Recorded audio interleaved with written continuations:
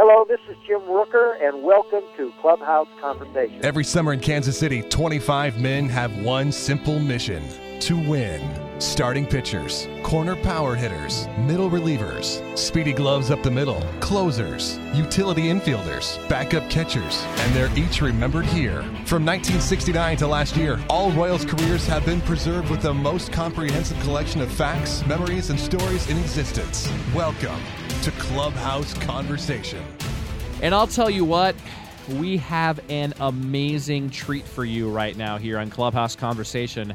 It's me, Davo, and I'm joined by Jim Rooker today, one of the original Kansas City Royals from 1969 until 1972. The Royals took him in the third round of the expansion draft from the New York Yankees. Jim Rooker, the lefty, was a really good pitcher for the Royals. He once took a no-hitter into the ninth inning at Yankee Stadium, only to lose that. They tied the game in the ninth. He pitched almost 12 innings that game, though.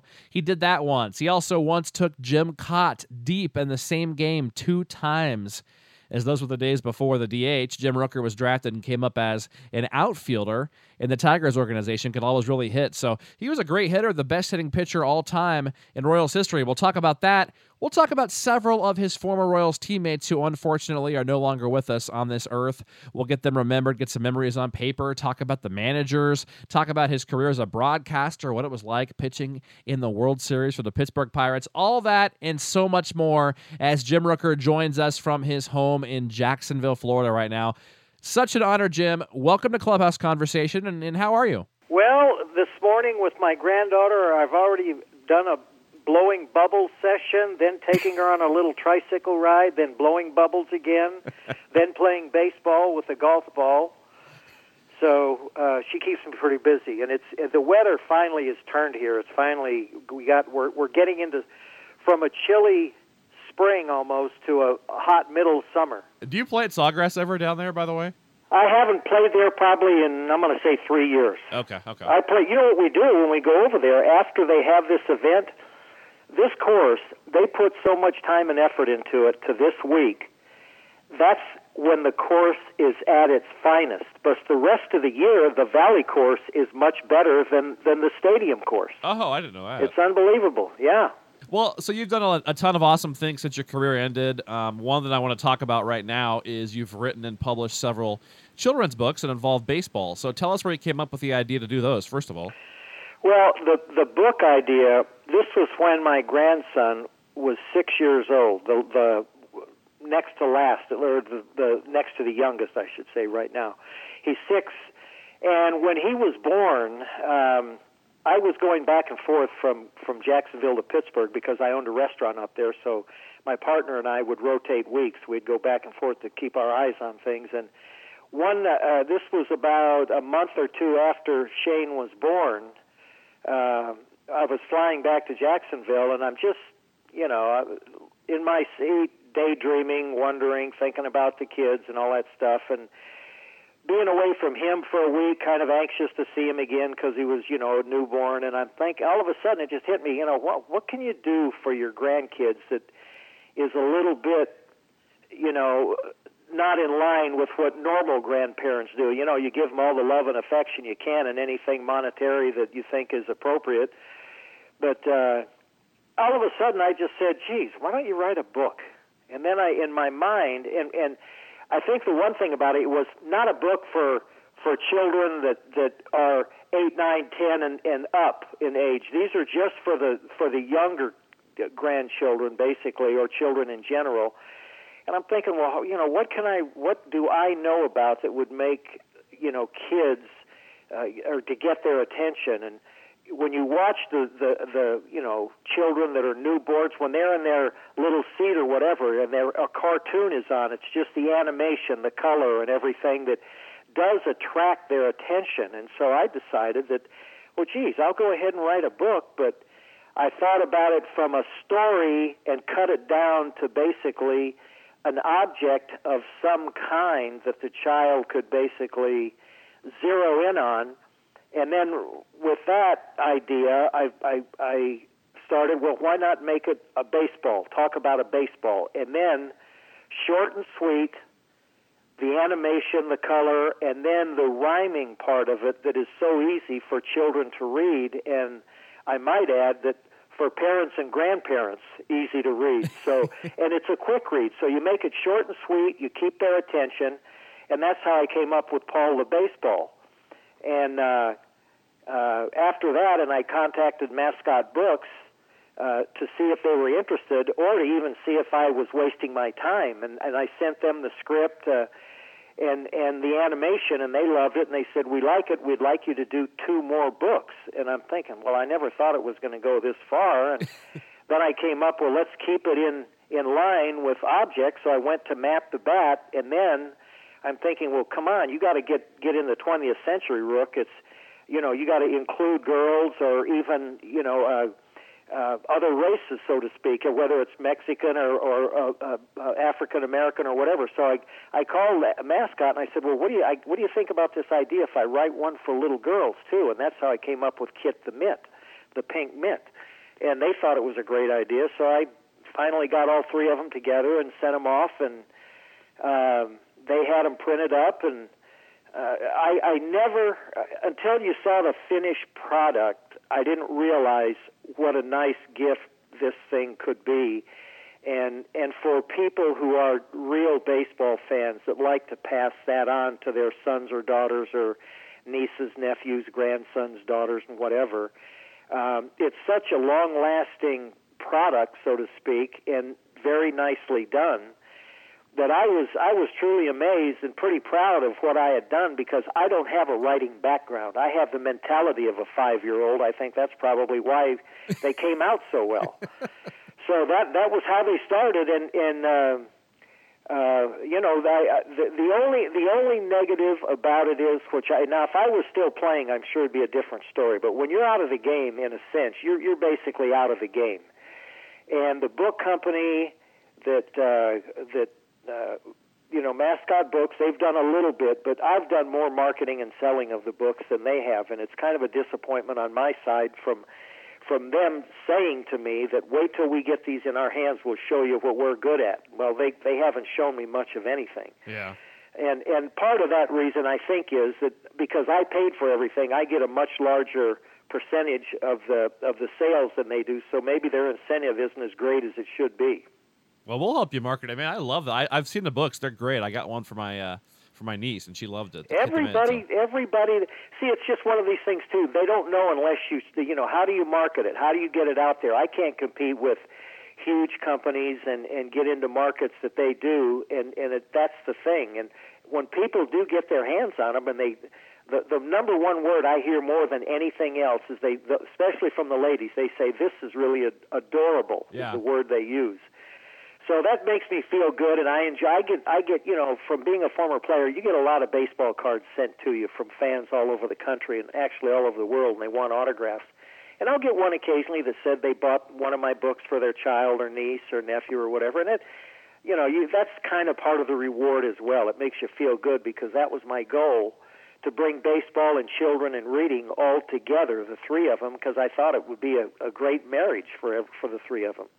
Well, for Royals fans listening, is there a particular website or place they should buy the books at online? Well, yeah, if they go to mascotbooks.com and then go to authors, and then you'll see my name, they can order the books through Mascot. Or Barnes & Noble has been a pretty good partner.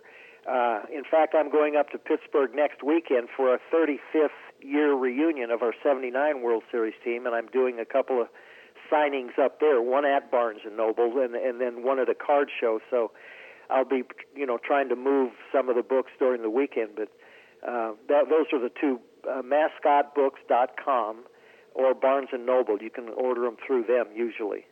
Perfect. Now, you mentioned it was Rook's East Side Saloon in Pennsylvania, right? You ran that for many years. Is that still up and going right now?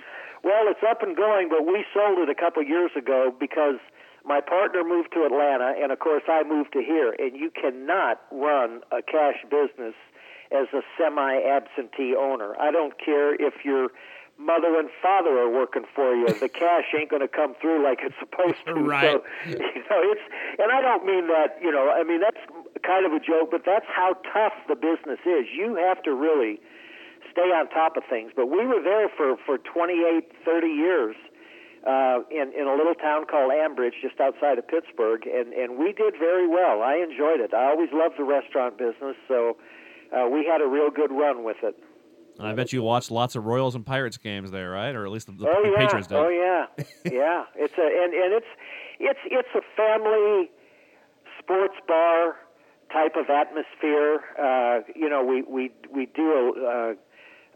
We made it a point to keep, because when you're in Pittsburgh, you're in that area in these small towns. That's what you have to concentrate on are the fans and the families in general. And it's just like marketing baseball. Who do they go after? Family, kids, fans. That type of thing. So, like I say, it worked, and we had the TVs set up, big screen TVs in the different rooms that we had and everything. So it was a pretty good situation for us for a long time.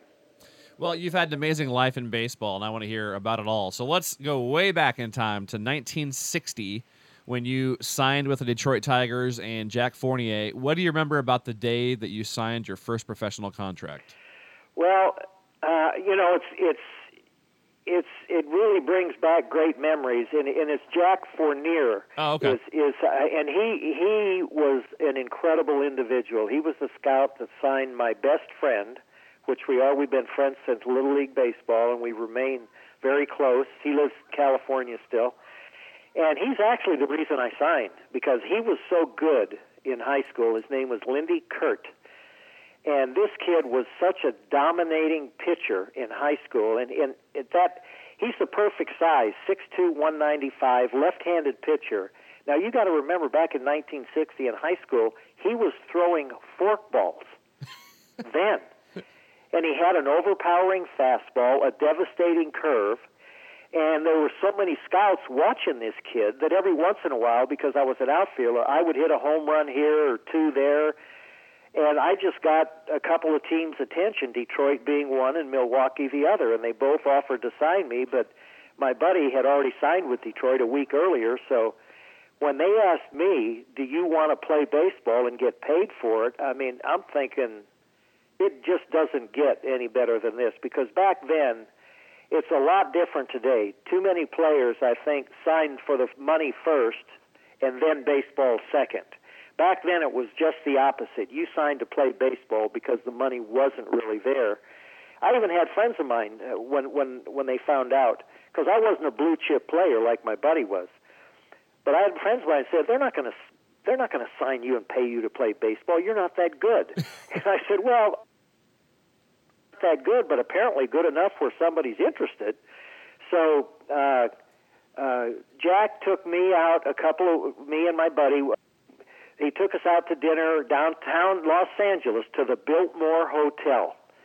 And you talk about a kid walking into a place that was in Neverland. I mean, I looked around, and we sat in the main dining room, and the waiter came over, and I'll never forget. We didn't have much. I mean, we didn't have steaks a lot. My mom was an expert at cooking hamburger and liver and stuff like that. And the guy asked, what would you guys like? And I said, could I have a cheeseburger? I didn't even know how to order. And Jack looked at me, and I weighed 165 pounds in high school when I graduated, and he said, give that kid a steak and give him a big baked potato and a lot of butter on the potato and, whatever he wants to drink, and I'm sitting there and my eyes are rolling back. I'm thinking, it can't be this good, I mean, so we went through that routine for 2 weeks in a row, and we had a couple of games in between, and I did well enough again, and ultimately, signed with the Tigers, and my buddy and I, we were on our way in about 2 or 3 weeks. We went to Decatur, Illinois, our first taste of minor league baseball, and it was quite a thrill for me. I mean, you got to understand, when I was a little kid, baseball, there was nothing in the world I wanted more than to play baseball. I mean, day and night. I was one of those kids that were in a field throwing a ball, hitting a ball, or something like that all the time, and to be lucky enough to play the game, it's just, you look back sometimes, I reminisce a little bit at times and think about, the process and the years, and it was just so much fun, even the minor leagues. I mean, today, even though, you want to get to the big leagues, the experience of playing minor league baseball was so much fun because they didn't have A, AA, and AAA and Rookie League. They had AAA, A, B, C, and D, and we started in D-ball, down at the very bottom in the basement of the minor leagues, and you had to work your way up the ladder and be good enough because they had so many more players back then that you were competing against, so many more guys, and you had to, really earn and work at it to advance to the next level. Yeah. Well, now you mentioned you were signed obviously as an outfielder, but how much did you pitch like in high school? Did you know you were a good pitcher? Did they know you were a good pitcher? No, I pitched in Little League. That's the last time I ever pitched. But an incident happened in Jamestown, New York, my first full year. It was my first or second year. And I think it was my first full year in 1961. Our manager was Stubby Overmeyer, and we had a catcher on our team named Don Bryant, and he is a big guy, 6'4", but he couldn't hit the ball 250 feet. So he wanted to take extra batting practice one day, but in the minor leagues, you can't use your pitchers, and they didn't have coaches like they do today. You had the manager, that's it. You didn't have anybody else. So he wanted to take extra batting practice and wanted to know if anybody would throw to him. And I said, yeah, I'll throw to you, because I did have a hell of an arm. I didn't realize how good it was, though. And so we get out there, and I warm up a little bit, and so he steps in, and he hits a few, and he says, okay, throw a little harder. And I'm not really thinking too much about it, and I throw a little harder, and he hits a couple here and there, and come on now, put a little more on it. And I'm thinking, hey, geez, I'm just out here trying to, I'm not a pitcher, I'm just... And our manager's standing there watching this as it's happening. So I tuned it up a little more and put a little more on it. And he said, oh, come on now. He said, that's not it. He said, put a little. And I said, Don, if I throw much harder, you're not going to hit it. And he says, oh, what the hell do you know? He's kind of ragging on me a little bit. He says, throw that stuff in here. Of course, he was using different words. And I said, okay, here it comes. And I cut loose. He didn't even come close. And he said, he kind of looked at me. He says, do it again. I said, you ain't going to hit it. And I threw another one. And I was pitching from the rubber on the mound. I wasn't moved up or anything. And I just blew it right by his butt. And that was it. I walked off the mound. I said, I've had enough. I'm not doing this stuff. I'm not a pitcher, So our manager grabs me and says, come on, I want you to come into my office. Now, we sit down, and he says, have you ever thought about pitching?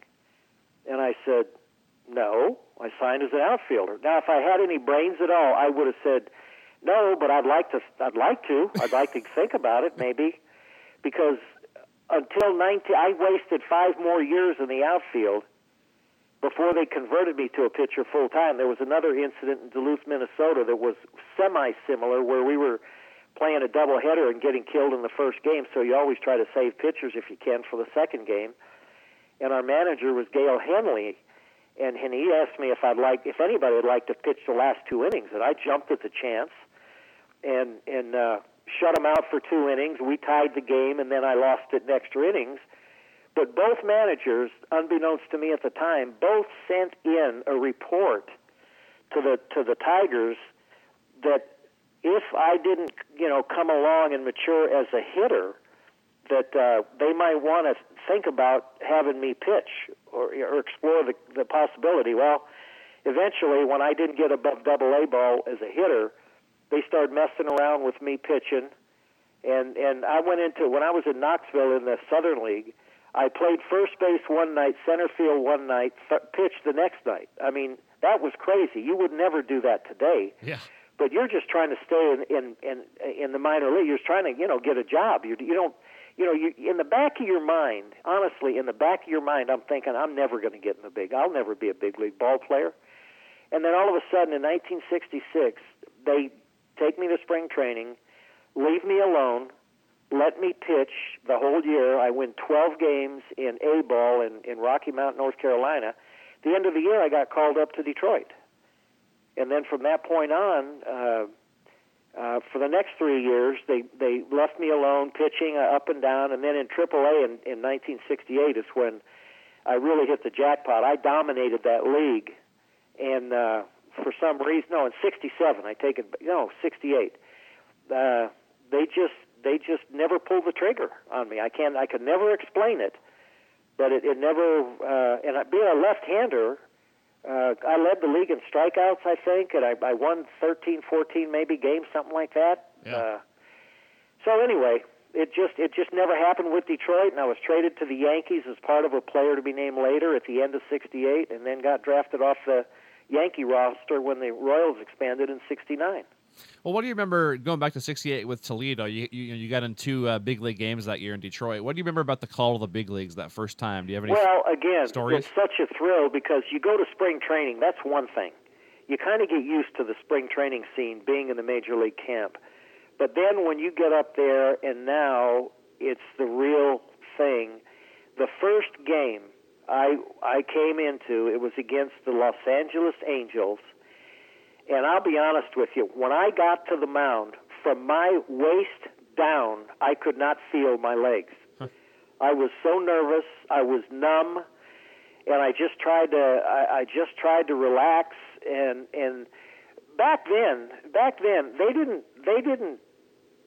didn't bring you along like they do now.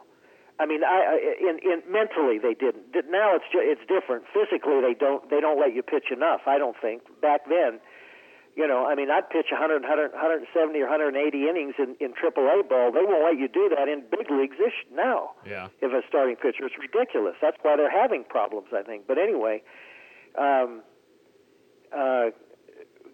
getting that opportunity and mentally getting over the respect and awe that you have for these guys that you've seen on television, it's hard to sometimes get over that hurdle that you do belong there, that you have to believe in yourself, you have to relax and actually do the things you did in AAA are actually good enough to get people out in the big leagues. You just have to convince yourself of it because there's that little bit of a fear factor there and the fear of the unknown because you're really not quite sure.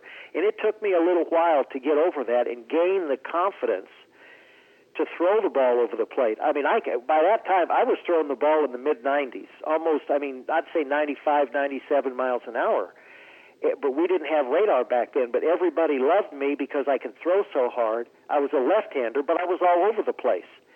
But if I got a lead in the game and I got confidence early in the game, usually I did pretty well. But if I got behind, it was just so hard for me to have that confidence and try to relax and be consistent. Back then they called it confidence, control, and consistency, the 3 C's of pitching. They don't even use those terms anymore, no. Like the 3 C's. But those were the things that you had to just keep reminding yourself to do those 3 things. And if you did, you were gonna do pretty well. Well, so you came over to KC eventually in the 3rd round of the expansion draft. But before we talk about that, you were also briefly sold to the Yankees fall in the '68 season. How many days were you actually with the Yankees? Did you ever make a trip to New York or anything? No, because what had happened, Les Cain was pitching for the Tigers. They had 2 left-handers, both Les Cain and a guy named John Warden. And neither one of them really. Cain had big league stuff, but he couldn't get the ball over the plate. Warden didn't quite have big league stuff, and he hurt his arm. And Mayo Smith, for whatever reason, took both of those guys over me in 1968. They both pitched in A ball the year before. I pitched in AAA and did very well. Like I say, to this day, I don't know what it was that apparently didn't sell them on me. But from our careers, you look what I did and they did, there was no comparison. And when it came to stuff, I actually had better mentally and physically all over those 2 guys. And they're good guys. It's not their fault. They didn't think. So what happened was around July, I think it was, before the trading deadline, Jack Ty comes up to me. He was our manager at Toledo. And he says, well, you're on your way. And I looked at him and I says, on my way, what do you mean? I had no clue what he was talking about. He said, well, you're going to go up to Detroit. And I said, really? And he says, yeah. He said, I just got a phone call. They told me they're sending Cain down, and they're going to need another pitcher. He said, you're the only guy I would ever recommend right now. You're the only guy that on this team that's ready to go up there and pitch. And I said, well, and this was Mayo Smith, the manager for the Tigers. I don't know what it was, but there must have been a rub or something. He just didn't pull the trigger and call me up. They ended up getting John Wyatt from the Yankees for a player to be named later. At the end of the year, the Tigers gave the Yankees a list of 4 or 5 guys, and they got to pick one guy off that list, and they chose me. So I was only a Yankee on paper, and then in the expansion draft, Kansas City took me in the 3rd round, and I did get a nice letter from John McPhail, I think was his name, the general manager. He said that he sent me a real nice telegram. I was in Puerto Rico playing winter ball, and he said that they tried to sneak me through a couple of rounds because they owed it. He said, we owe it to our players to protect these guys, and we were going to try to hold you off for one more round, but you were taken, and, good luck and all that stuff. I thought it was really a classy thing that he did, but that's how I ended up in Kansas City. I was a Yankee on paper, which I just wished I could have been a Yankee. I grew up a Mickey Mantle fan, so it would have been a dream come true for me to be in the, pitch in New York. Especially in that time frame, in that era. Oh, yeah. What do you remember about the day that the Royals took you in the expansion draft? Was that a surprise to you? Yeah, because, here I am with the Yankees. That's when I was in Puerto Rico, I think, when all that happened.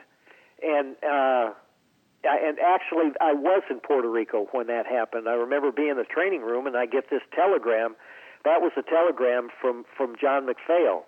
And I'm reading this, and it was kind of a disappointment to a degree because you were a New York Yankee. I mean, let's face it. My goodness, you got a chance to be on the New York Yankees. So I'm reading the telegram, and it said, unfortunately, we weren't able to keep you, the draft and this and that. Good luck, and again referring to what I had said earlier. So it was kind of some excitement because our trainer in Puerto Rico was actually the same trainer that had been with the Kansas City. I think he was with Kansas City when they were the Kansas City A's. Billy Jones was his name, and then he was still the trainer when they became the Royals, and of course we became very good friends through the years. But I started asking guys right away, well, what's it like in Kansas City? What's it like? You know what I mean? First, and you're an expansion team, so I figured, well, as long as I'm healthy and I'm doing okay, I've got a pretty good chance of staying in the big leagues and learning. So now, you're wondering how this process is going to begin.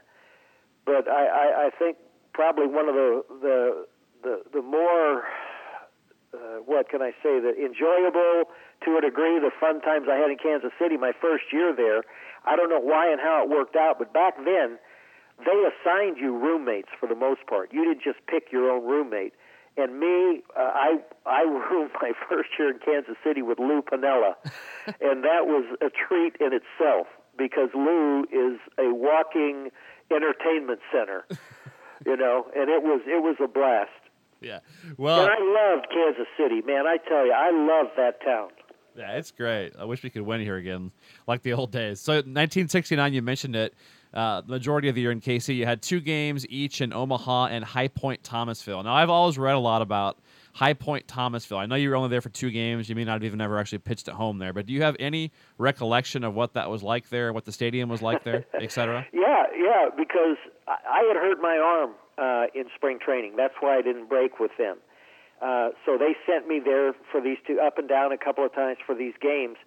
Especially in Thomasville, I go there, and I wish I could remember the name of we didn't stay because my wife and 2 children, we didn't stay in a hotel. They put us at a resort golf course. Huh. And I cannot remember. It was beautiful. And the 2 games I pitched in High Point, I mean, I obviously dominated these. I think it was A-ball. So it was kind of unfair because I did have the stuff. and all the confidence in the world. When you work your way up in the minor leagues and you get to the next level, you get comfortable and you gain your confidence. And so it was really kind of unfair to a degree, because I think I gave up 1 run in 2 games in Thomasville. So that was, it was a pleasant experience, minor league ballpark. When you play in the minor leagues for quite a few years, I mean, I played 6 or 7 years in the minor leagues. So you've pretty much seen all the ballparks, good, bad, and in between, because you had all 3 of them. Yeah, Thomasville was a pretty nice little town. Huh. Interesting. So then 1969, full of memories for you and the Royals. You were the first ever Royals player to hit 2 home runs in a game off Jim Kaat. Tell us that day and that story. Well, what surprises me most about that is that it's not in the Royals media guide. I guarantee you they have a first section in there, but they don't have who was the first Royals player to hit 2 home runs in 1 game, because they don't want everybody to know it was a pitcher. Yeah, right. They don't want to embarrass those big, guys that hit the long ball. But and I always thought that was, and I even use that today in some trivia questions when I'm speaking to people or whatever, and I'll say, baseball's a funny game, and I'll mention, for example, who do you think the first player ever to hit 2 home runs in 1 game? It kind of throws them a curve, and of course they can never hit it because now they always think of the DH. They forget that pitchers hit back then. Right. But we were in Minnesota. The thing about Kaat, the fact that I was an outfielder, that was the best thing. And Jim Kaat didn't have an overpowering fastball. He had a pretty good fastball, dynamite pitcher, very smart, knew how to move the ball around. That's why he was successful. And the fact that Johnny Sain was his pitching coach for so many years also. And luckily for me, when I was with the Tigers, Johnny Sain was their pitching. He made all the difference in the world for me as far as movement on the ball and gaining some confidence. But anyway, with Kaat, both times I got ahead in the count. By that I mean a hitter's count. It was either 2 balls and a strike, or maybe even 3-1 or 2-0, whatever. Both times I knew he was going to throw a fastball, and that's as an outfielder, that's one thing I could do, is hit a fastball. I hit 19 home runs in the Northern League one year, and all of those ballparks are big ballparks. So I knew he was going to throw a fastball. I hit one to right center into the bullpen, and then the next home run I hit to left center. It might have been the other way around, but not straight away left field or whatever, but right center, left center, which is a pretty good distance. And both times, the only sad part about it is Kaat won the ball game. I hit the home runs, and I won that battle, but I lost the game, and that kind of bothered me a little bit, because you want, that W as many times as you can get it. So that was the only sad part about it. Yeah, so you'll be happy to hear, by the way, that they did mention you on TV the other night as the best Royals, hitting pitcher of all time. You were the trivia question the other night during the broadcast. Oh, really? So that's that's nice to know. Yeah. So, well, you know what though, I don't have very many bad guys to go up against, because the DH went into effect when? I mean, they. Yeah. So we didn't have. In fact, on our team, Fitzy was a pretty decent hitter. But other than that, I can't think of anybody who was a real threat when they came up to home plate. How'd you like playing for Joe Gordon that first year? Very strange experience. And Joe was a really nice guy, but he had been out of baseball for 20 years. I know he was a hell of a player with the Yankees and had a real good career and all that stuff. But we had a young and inexperienced team. And, in today's climate, they look for what you call a teacher, someone who, and his coaches, they become teachers, if they have younger players. Back then, Joe, picked guys for his coaching staff and pitching. You didn't really have the teaching aspect of the game, I think, like you do today. I mean, And I'm not knocking these guys. That's the way baseball was back then. Every team pretty much, had the model of every other team. They did things that way. But Joe was a nice guy. But he had been out of the game for 20 years, and to a degree it was unfair to him that he ends up with a bunch of, to a degree, ragtag guys. But you know what? We finished third place that first year.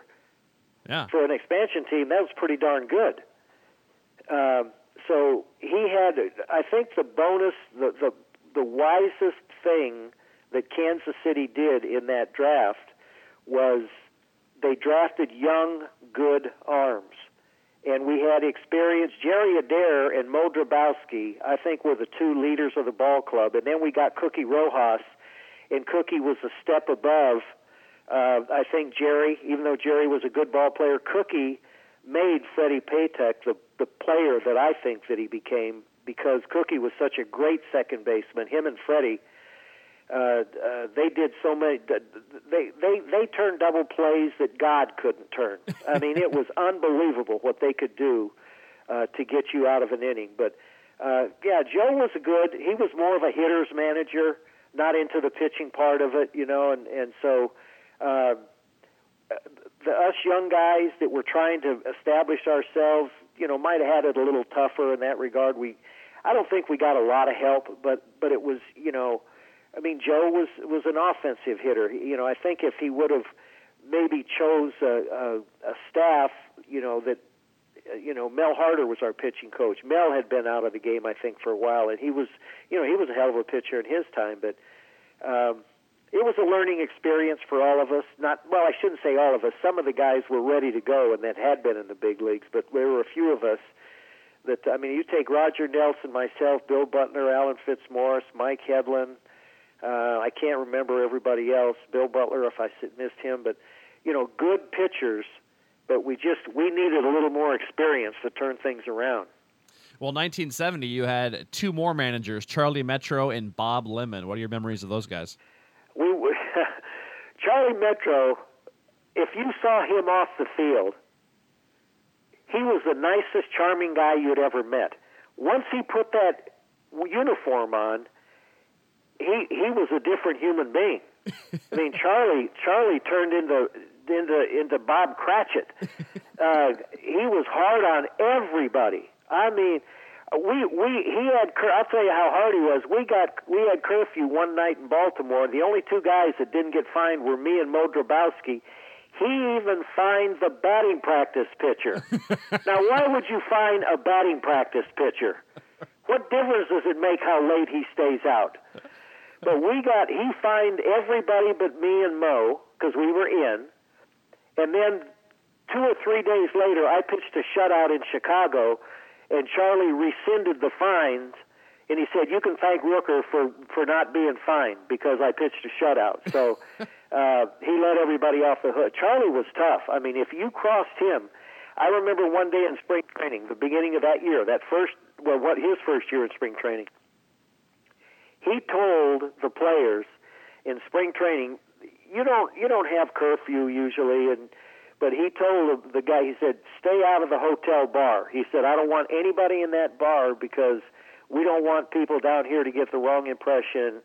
Billy McCool and John Warden, both for some idiotic reason, went to the bar, and Charlie caught him. The next day, you know, you start the day in spring training. You usually out on the field and ready to go after you loosen up and everything. 10:30 you start doing either drills or batting practice or what have you. Well, Charlie gets McCool and Warden, and he says, you guys go down that third base line, and I want you to run foul pole to foul pole until I tell you to stop. Well, he made them run the whole practice that day. And it got to the point where us guys, we started feeling sorry for them. At first we didn't care because, you know, they were stupid. They shouldn't have done that. But after a while, these guys were dragging in Metro. I mean, it's like he never even watched them the whole time. He just let them run, and he ran them into the ground. But that's how tough he was. Lemon on the other side, I loved Bob Lemon. I wished I could have pitched better for him. I was still struggling when he was our manager, and he was the kind of guy. He was a pitcher's manager. Let me just put it that way. If you did your job, I liked my pitching coaches in Pittsburgh, and I was doing real well there. But I would have loved to be the pitcher in Kansas City that I was in Pittsburgh for a guy like Lemon because he would fight for you. He'd stick up for you. He was your guy, you know. I mean, and he did that for all the players. But being a pitcher and your manager being a pitcher, I think there was that little closer relationship. And I don't know a guy to this day that did not like Bob Lemon as their manager. Goose Gossage is a real close friend of mine, and we talked a lot. And when he was with the Yankees and Lemon managed there, he loved Bob Lemon too. I mean, he was a great guy. Huh. Well, in 1970, you did throw 200 innings that year. You won double-figure games, and you led the Royals in victories. Then you also had 5 RBIs in a single game. Do you remember that game? Oh yeah, Wilbur Wood was the pitcher, the knuckleballer. I hit 5 RBIs against him. I don't think I hit a home run though. I think a couple of doubles in there. That's how I ended. And that might have been the shutout game. I'm not sure if that was the one, or else I maybe just given up 1 run. But anyway, I remember nobody could hit Wilbur Wood, and that's the thing. You know what? I hit a home run off Joe Niekro. It was either Joe or Phil Niekro. I think it was Joe Phil in Atlanta. I could never figure out. I had pretty good success against knuckleball pitchers. And I could never understand our hitters, why they couldn't hit a knuckleball. And they say, well, nobody ever knows where it's going. But as it comes in and flutters a little bit, you have a pretty good idea, plus you have a little more time to figure it out.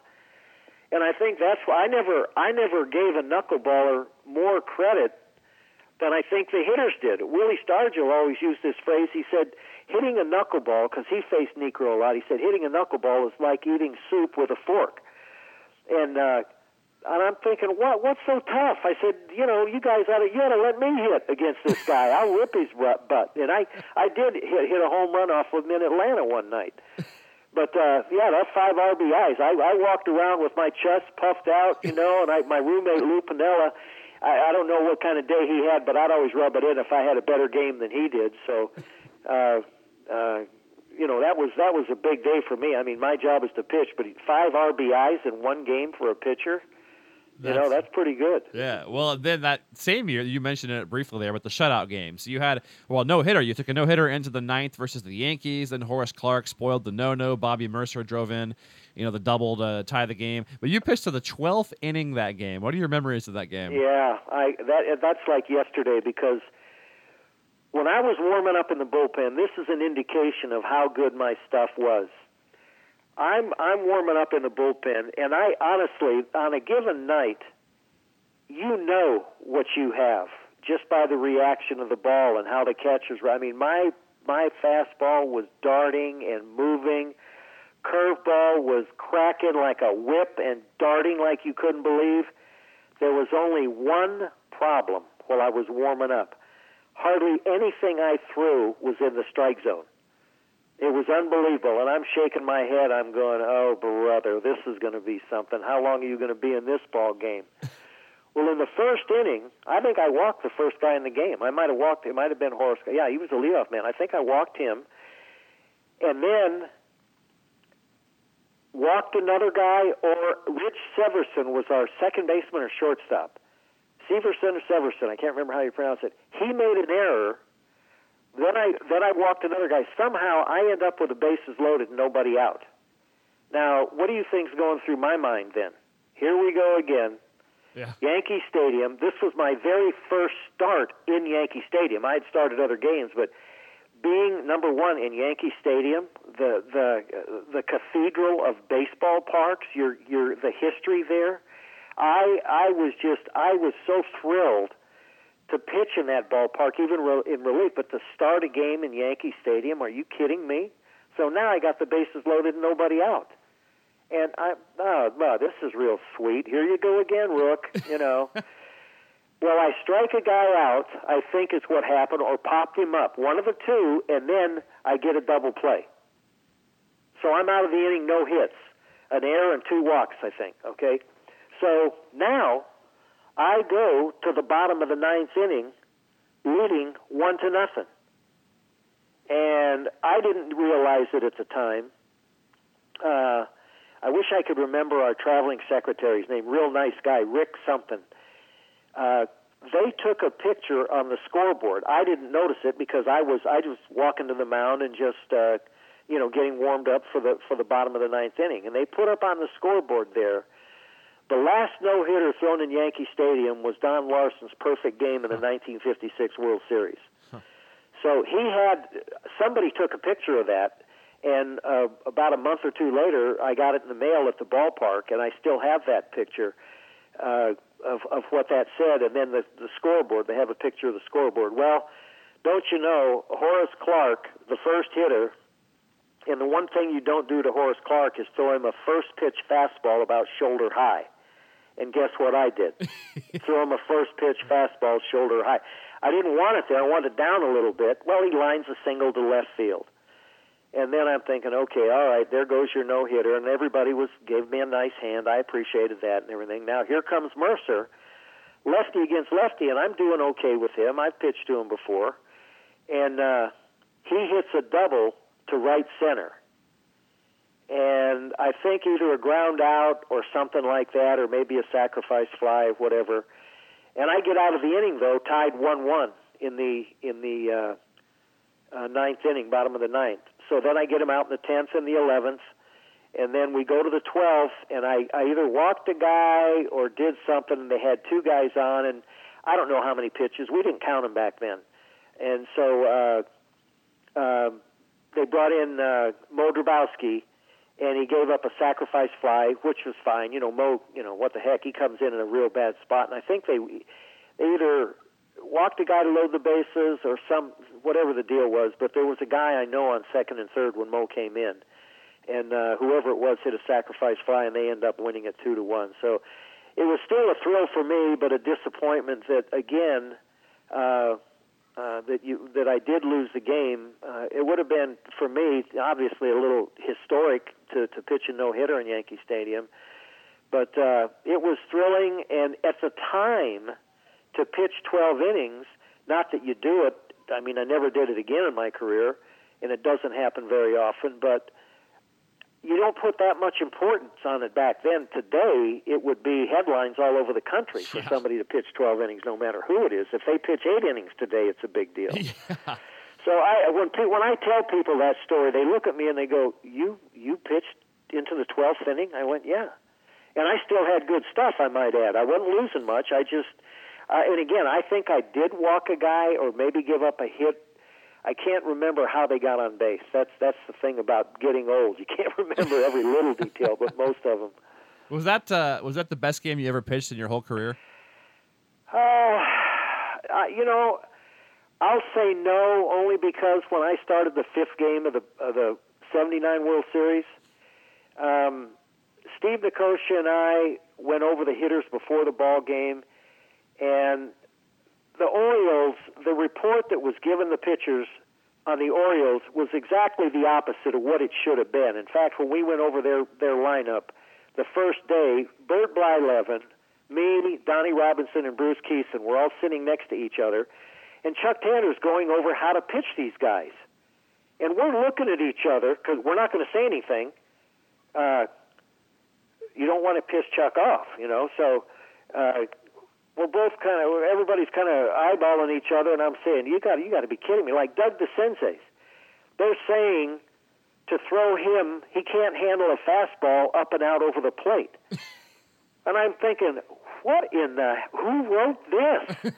and we pitched according, Keeson actually started the first game and hurt his his arm, didn't realize the damage he'd done at the time, but by the time we got to that fifth game and being down 3-1, Nick and I went over the meeting between just him and I, after the manager kind of went over the hitters before the game, and I told Nick, I said, I don't care who it is, Nick, we're jamming every right-hander that comes up there. And Ray Miller told me later on, because when he came over to be the Pirate pitching coach when I was broadcasting, he said that the report on me that they got was that I had a bad arm, because I was on the DL that year, but it wasn't because I had a bad arm. I had hurt my back a little bit, but I still shouldn't have gone on the disabled list. Chuck Tanner put me on the DL on purpose because they wanted to check this other pitcher out to see if they might use him at some point, and So I went on for 2 weeks, and I was really not happy about it. But I didn't have a real good year that year, so there's not much you can argue. You know, he's the manager. He gives you the ball. He takes it away, so you just shut up and pitch when you have the ball. So when it was time for the playoffs and the series, I was ripe again and ready to go. So when we got into that game, as I pitched, I think 3 1/3 innings of relief in the first game and just shut them down. So when I got to the 5th game, I knew I had them by the throat. Now, does that mean I was going to pitch well? You don't know till you get out there and execute what your game plan is. So if there was ever a game where I wanted to do everything I did, that was the game. And I didn't even watch the tape of that game for 5 years. I never even gave it a thought. I just, in my mind, but one night I was down at my place in Florida, and some people asked me about it, and I said, well, you know what, let's throw this tape and look. When I sat there and watched it, I'm thinking inside, to these right-handers, move the ball away a little bit once in a while. It was even the no-hitter I pitched was okay, but that was explosive stuff that I had that night. I had good stuff against Baltimore when I pitched against them, but my control and Steve Nicosia, the catcher, we were so much on the same page with everything that it was a walk in the park for me. Unfortunately, Chuck only let me pitch 5 innings, and I was behind 1-0 when he took me out, but I only gave up 1 hit at that point. So, I think that game is the one that does stand out, number one, because everything I wanted to do, I did, plus I think the importance of it being in the World Series. Yeah. We're down 3-1, we win that game, then we go to Baltimore and win the next 2 and win the World Series. So for every little kid or major league player that ever wants to be in that position and win and get the opportunity to help your team out, to be some kind of impact for your ball club, everything wrapped up into one I was able to accomplish. So I was pretty happy about that. Well, taking a step back, fall in the 72 season when the Royals sent you to Pittsburgh for Gene Garber, what was that like? Was that a surprise to you? Oh, yeah. Well, I was in Venezuela, and Vic Davalillo, we were playing. He played for Caracas, and I played for La Guaira in Venezuela. And Vic came up to me during batting practice. I was actually pitching that night, I think. And he doesn't speak very good English, and he's talking to me in Spanish. And all I kept hearing Pirates. But he said, tú está cambio a la Pirates, which means you were traded to the Pirates. Well, I didn't get the cambio part, which means change in Spanish, but trade. So our third base coach, Ronco, was standing next to me. I said, Ronco, what the hell is he saying? and he says, I don't know, he said, Victor, ¿qué dice? And he says, and then he said it again, he repeated it. And Ronco looked at me and said, he told you you've been traded to the Pittsburgh Pirates. And I went, what? So that's how I initially found out. And then at some point through winter ball, after I got through all of that and had a hell of a year over there, I come back to Kansas City, and I think I got a phone call from somebody. I don't know who it was, maybe a sports writer, but I said, because all those years I've watched the Pirates. I had my roommate, Bob Johnson, got traded over there the year before from Kansas City, and I would watch them because of him, and look at that lineup the Pirates had. I always figured if you could go 6, 7 innings, and stay in the game, you had an 80% chance of winning that ball game because they were going to score runs for you. So I made a comment that getting traded, somebody asked me what it felt like when I got traded to the Pirates. I said it's like walking down the street and finding money, because I knew it wasn't automatic. But I went through spring training there, and I had a dynamite spring training. I had to sell myself to them to make the team. I didn't get traded there, and I was going to automatically be on that ball club. So I pitched my tail off and had a great spring. But the first day, I got to tell you this story. You'll get a kick out of this, because I had been a little wild in my day on and off the field. and when I got traded to the Pirates, the very first day of spring training, we go through a very light day. Bill Verdon's the manager, and he tells, okay, that's it, that's it for today. Everybody starts to trot into the clubhouse, and he says, Rooker, wait a minute, come here. And I'm thinking, I wonder what this is all about. So I go over and he says, I got to let you know, your reputation has preceded you a little bit over here. And I said, in regard to? And he said, well, I've heard some stories about you. And I said, Bill, the only thing I can say, and I sure as hell can't make any demands, I said, is judge me on what you do see here. And go from there. He said, that's what I'm going to do. And I love Bill Verdon. He treated me really well. And he said, don't get in trouble, don't embarrass the team, and don't get thrown in jail. That night, I was in jail with my roommate, Bob Johnson. He got into a car wreck, and one thing led to another, and there was a mounted policeman, a Florida Highway Patrol guy or whatever, a local guy. I don't even know what he wore one of those Mountie hats. But anyway, I had a little conversation with him that didn't go too well.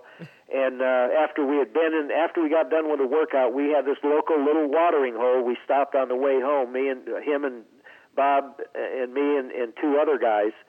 And we probably spent about 4 hours in there, which was way too long. And we got overserved is the problem. And thank God I wasn't driving the car. Bob Johnson was. So, but one thing led to another, and both Johnson and I end up in jail. I'm thinking, well, that's it for the Pirates. I'm done.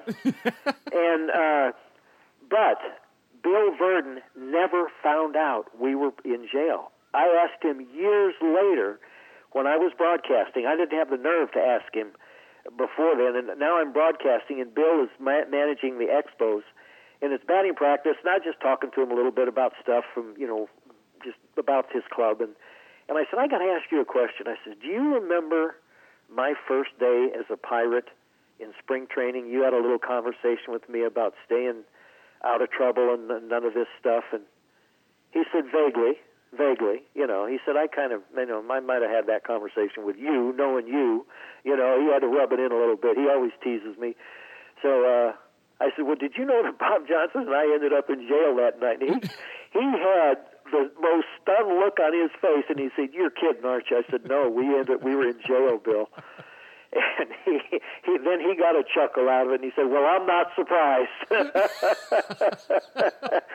But the worst part, my son David, the next day, because I didn't get home till 3 or 4 o'clock in the morning, we finally got out from a bail bondsman. And, of course, being in the jail for so long, we figured, well, geez, we found an after-hours club and went and had a drink. That was real smart. That's how dumb we were. But I didn't get home till 3 or 4 o'clock in the morning, and that didn't set well. So the next night, we're eating dinner, my wife and I, and son and daughter, and David, the children were both going to the local school on the island, the Anna Maria Island down there. And David is telling his mother, Betty, Mom, guess where we went today on our field trip? And, we're both kind of, geez, Dave, where did you go? We went to the Manatee County Jail. And we saw the place where they keep all the drunk guys. And I got the look across the table from me. If she had a gun, she would have shot me, I think. And my son started to tell more, and I said, Dave, that's enough. I said, that's nice that you got to, now you'll know you'll never want to go to a place like that, right? No, Daddy, I never wanted. Okay, but you talk about the look on her face, because that's where I spent the night before. So that's fantastic. That's how that worked out. That's fantastic. Is it okay if I ask you about like 7 or 8 of your former Royals guys that are no longer with us, your teammates? Just sure, so they kind of have a memory of them on the internet. First of all, so tell us what you remember about Jerry Adair. Well, Jerry was kind of a stabilizing effect for our club. Our not so much hitting-wise, but defense-wise. He was really a guy that knew how to play the game.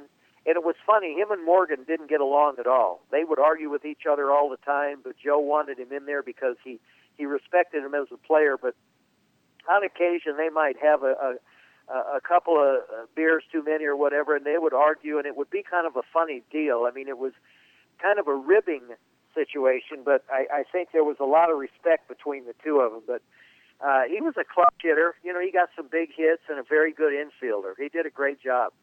How about Joe Foy? Joe, he was kind of a different player. You know, I mean, he did a good job at third base. I think when we drafted him from Boston, I believe. When he was with that lineup, he was protected a little bit because they had a stronger lineup. But Joe was the kind of guy that, I think at that point in his career, he couldn't really carry the team, but he did a good job. You know, he was one of those, I think what you'd call at that time, and now they use the phrase usable players. He had pretty good bat, offensively, and was, I think, he wasn't a Gold Glover at third base, but he got the job done. How about Ed Kirkpatrick? Spanky, one of my buddies. He was I don't know, a funny guy. He could play, catcher, first base, outfield. California guy, just fun to be around. I grew up in Southern California, so we had a pretty good relationship with each other. Some power once in a while, and everybody got along with him. He was fortunately how his accident happened was unbelievable, but he was a pretty good player, because you could use him in so many ways. Do you remember Juan Rios? Yeah, shortstop, right? Yep. Yeah, Juan, again, most of these guys, well, Juan falls into a category. I think he was still trying to establish himself. He wasn't really an everyday player, but he did a pretty good job. Line drive type hitter with a good glove. Most Latin players that you come across, I think they're initially, unless they're really, a blue chip player, the majority of them, I think they can play anywhere in the field. They're so good on defense. Yeah, totally. Hawk Taylor? Hawk Taylor, yeah. Catcher, first baseman, kind of outfielder. Carl, was that his name? Was it, or Bob? No. Let's see, he was... They call him... There was a Carl. I think he was Bob, I think. Yeah, Bob, okay.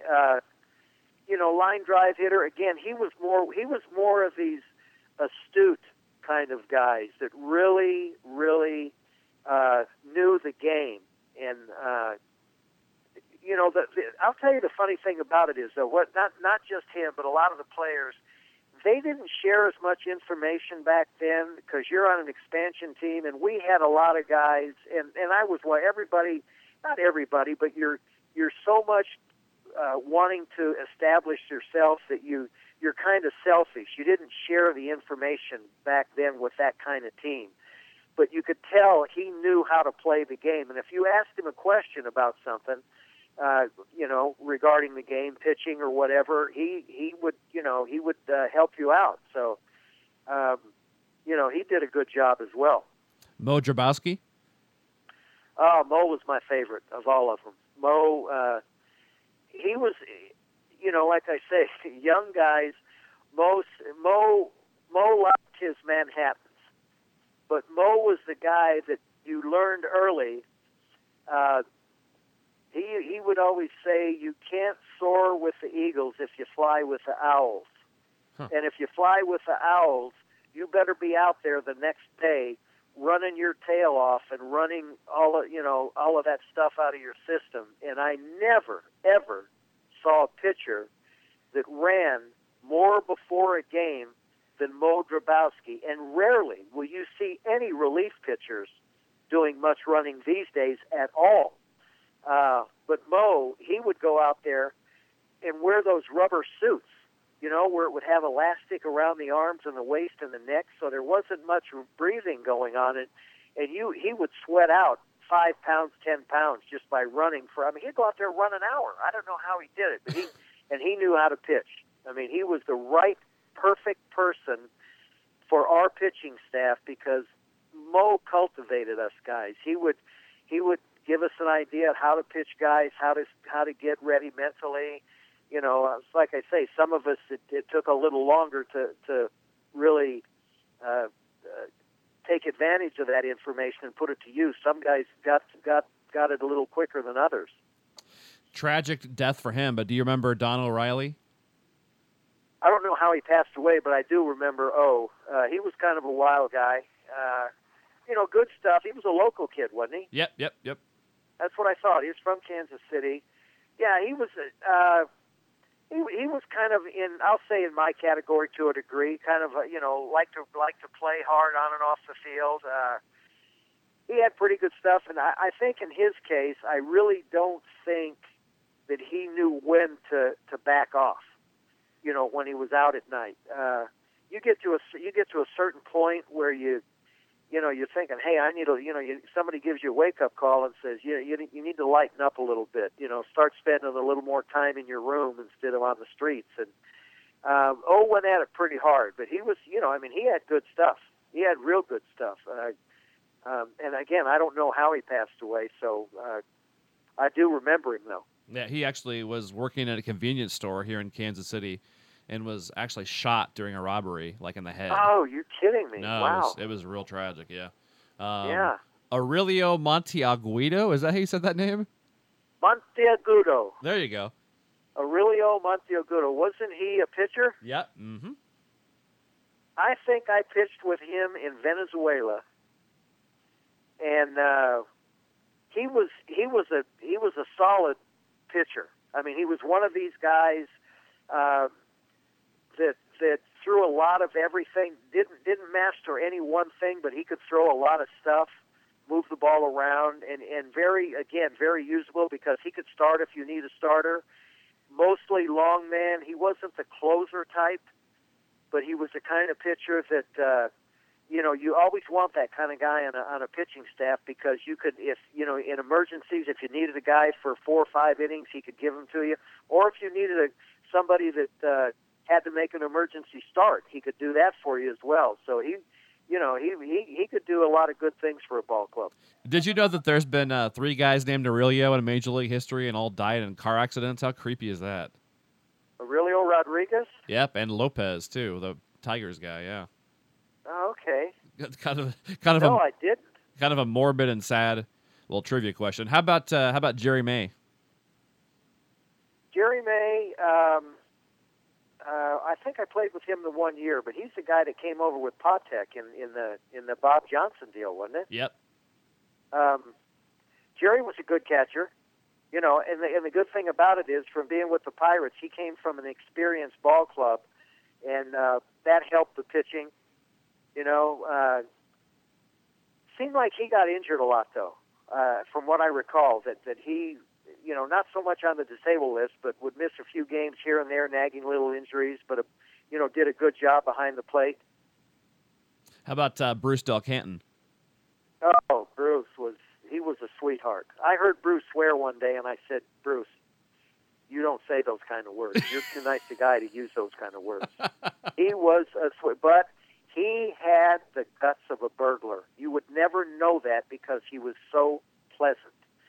And probably one of the last conversations I ever had with Bruce was every year in Pittsburgh, Dick Grote has this golf outing for Pirate alumni guys.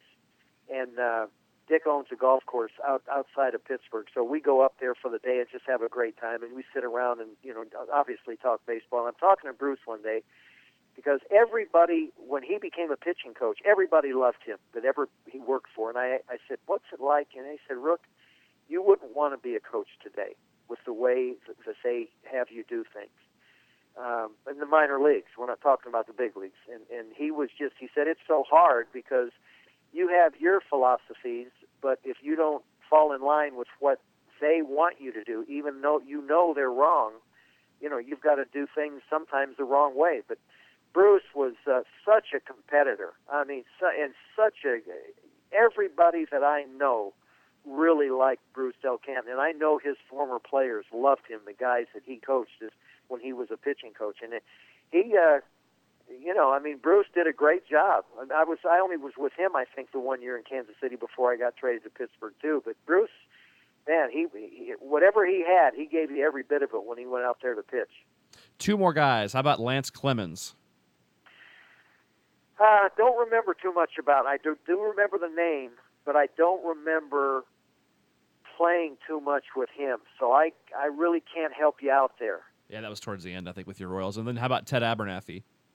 Oh, I like Ted too. He was another guy, came over with the experience, gave you confidence. I mean, he was the right kind of have, and he was a lot like Mo. Mo was a little more aggressive. I think Ted was more kind of like a Southern guy. He was a little more laid back, and but he was this kind of guy that was he was a submarine type pitcher, and was a go-getter, so to speak, where he didn't back off on hitters. He went right at them. And it's fun watching guys like that work. It's just that I wish I would have mentally been able to apply it to my physical abilities when you're around guys like Abernathy and Grabowski, because they had it figured out. They had been around long enough, and it just, for some reason, like I say, some guys it takes a little longer to figure out. And once you do, and you get in that comfort zone, then it's a whole different program. But Abernathy, yeah, he did it. He was a nice addition when we got him in Kansas City. What are your favorite memories of Kansas City, both on and off the field? I think on the field, having a young group of guys, which we were. I mean, save for a couple of the veterans. But when Mo's an example, when we'd go out to have dinner afterwards or a few drinks, it was so much fun because we were a loose group, and there was a bar in New York. And again, I'll say kind of a wild group of guys. I'll add that in there. But we had the reputation. The guy that owned this bar in New York called Mr. Laughs. It was a hot spot for teams and a watering hole for a lot of ball clubs, and even the home teams would go in there. Had a big reputation in New York, and that's where we went after a lot of the games. The guy that owned the place gave us the reputation of the wildest bunch of guys in the major leagues. Either team, American or national, he said that Kansas City bunch is a bunch of wild guys that like to have fun. So you just had to know when to cut it off. But we, I think as a team, we had a bunch of guys that liked each other, respected each other. I think had we,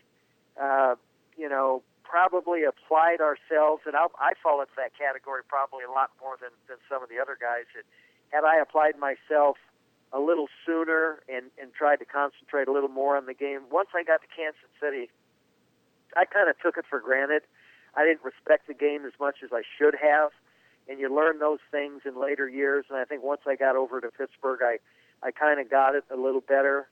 But Kansas City was a lot of fun. I mean, when I went back there to broadcast, when I worked for ESPN, I drove around the city. I got there a day early, drove around the city. I tried to find my house where we lived out in Overland Park. I couldn't find the house because they developed a little bit, from what I remembered. And I always enjoy. That's why I always, wish that they had something for the '69 team, the original Royals, have some kind of a reunion, because we're dropping now. So if they're going to have something, I think they ought to have it pretty soon while we're still around. But it's a lovely city, great town. The fans were really, really nice to us, I think, considering that we were an expansion team. So I have very fond memories of Kansas City. I'm going to see if I can't help try to make that 69 thing happen. That'd be really cool. So a few more. Yeah, I think so. A few more post-career questions for you. 1980 was your last year. Then from 81 to 93, you've mentioned it. You were an analyst for the Pirates, and then 94 to 97 for ESPN. But I've got to talk about the famous night, June 8th, 1989. The Pirates are up 10-0. Take it from there and tell us what happened. Well, first of all, this was the last game of a road trip where we had lost 3 games in New York. We had a 4-game series in Philly, which one of them was rained out. And we had lost the first 2 of the 3 games before the rain out. Now it's our last game. And we're heading back to Pittsburgh after the game, a night game. So we scored 10 runs in the first inning. And wouldn't you know, as this thing turns out, Bob Walk was our starting pitcher. And he had a bad leg and didn't tell Chuck Tanner. So he went out there. We got 10 runs in the first inning. They come back and get a run here or 2 there or whatever. Now by the 5th inning, I know we're in trouble. I mean, they're right back in the ball game. And Steve Jeltz, who couldn't hit the ball out of his kitchen, he's a switch hitter, hits a home run from each side of the plate that night. First Philadelphia player ever to do it in the history of their ball club. So, like I say, things aren't going to, they're going downhill. And finally, I mean, they end up winning the game by a score of 15-11. But I had said in the first inning, because of that lead, and I've been in all the years I've been in the game of baseball, I have never been in a game where we were ahead 10 runs and lost, or behind 10 runs and came back to win. So I just made a simple comment. I said, if you're only going to win one game on the road trip, why not make it the last game? Because the ride home is a little more enjoyable. In fact, if we lose, I'll walk home. I said it just that casually. And then we end up losing the ball game 15-11. The next day, I get all of these calls saying, are you going to do it? And I'm thinking, do what? They said, well, you said if you lost, you'd walk home. And that's when I said, well, if we get sponsors, I'll do it for charity.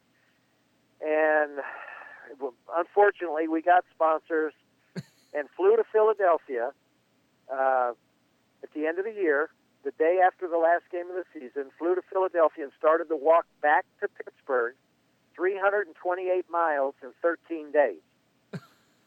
So we went ahead and did it, raised $81,000 for charity, and my feet are I still have problem with my left ankle. That's what a great story. Oh, hey, here's an addition though. We're out in the middle of nowhere. I mean nowhere, and we're walking on the left side of the road where traffic is coming into us. So you want to see, where you're going, and cars are, and this is a country road. We're not on a major highway. And this buddy of mine walked every step of the way with me. His name was Carl Dozy. And I look up ahead about, maybe 100 yards, and I see this car pull up from this side road. And it's an elderly lady, and I can see her look both ways. And then she starts to pull out, and I don't know why. I grabbed Carl's arm, and I said, you know what? Let's move over here a little farther off this side of the road here.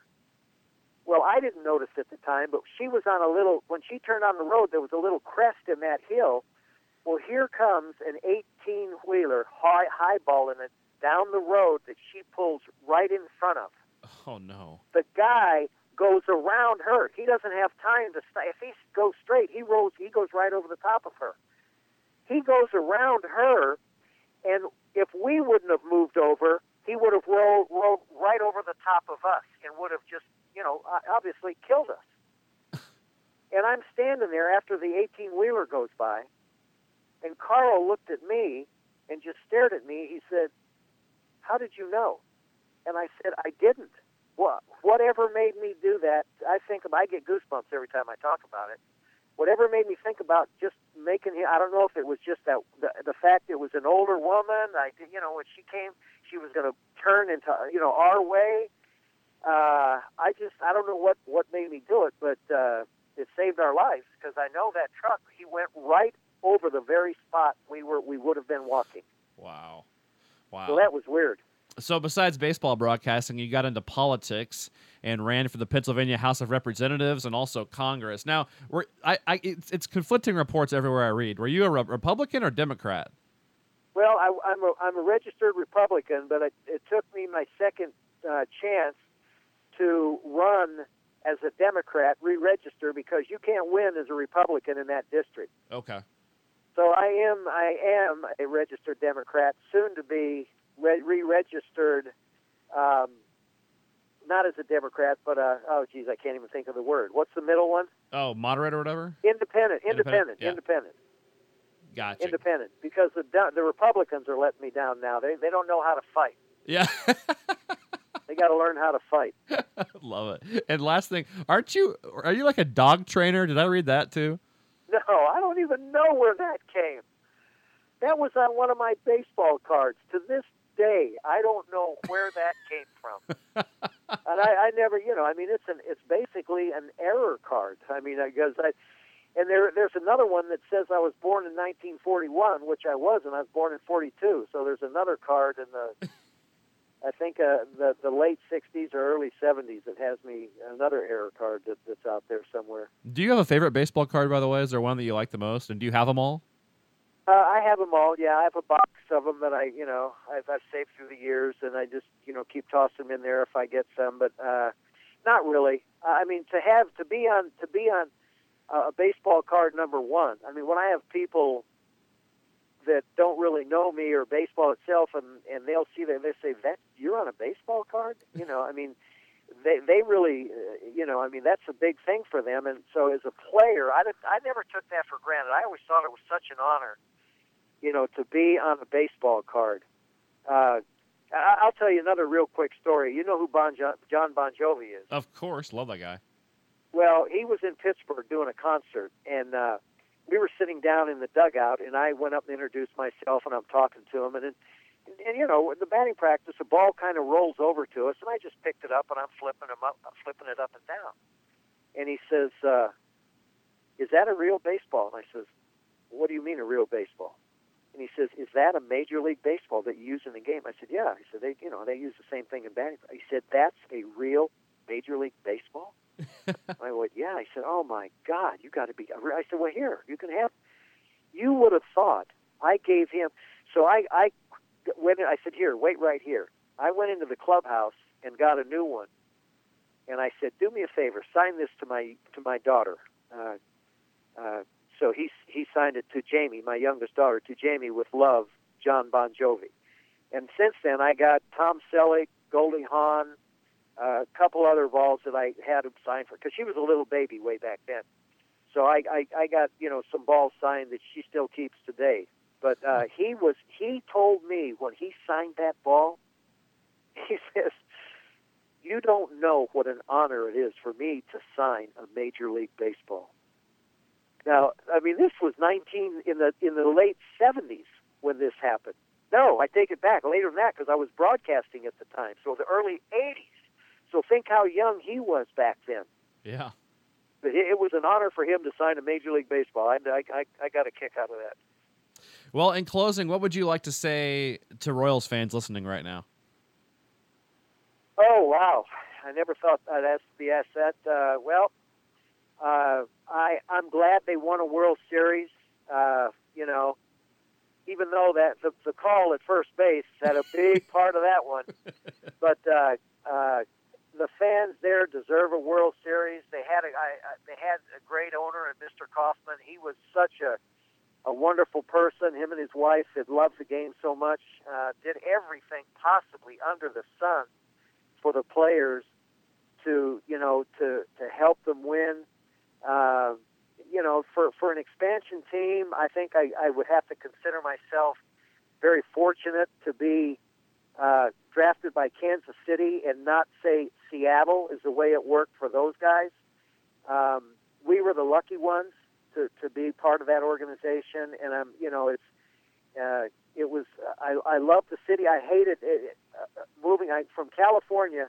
Other than Pittsburgh, Kansas City is the best town. Actually, I like Kansas City better than Pittsburgh because of the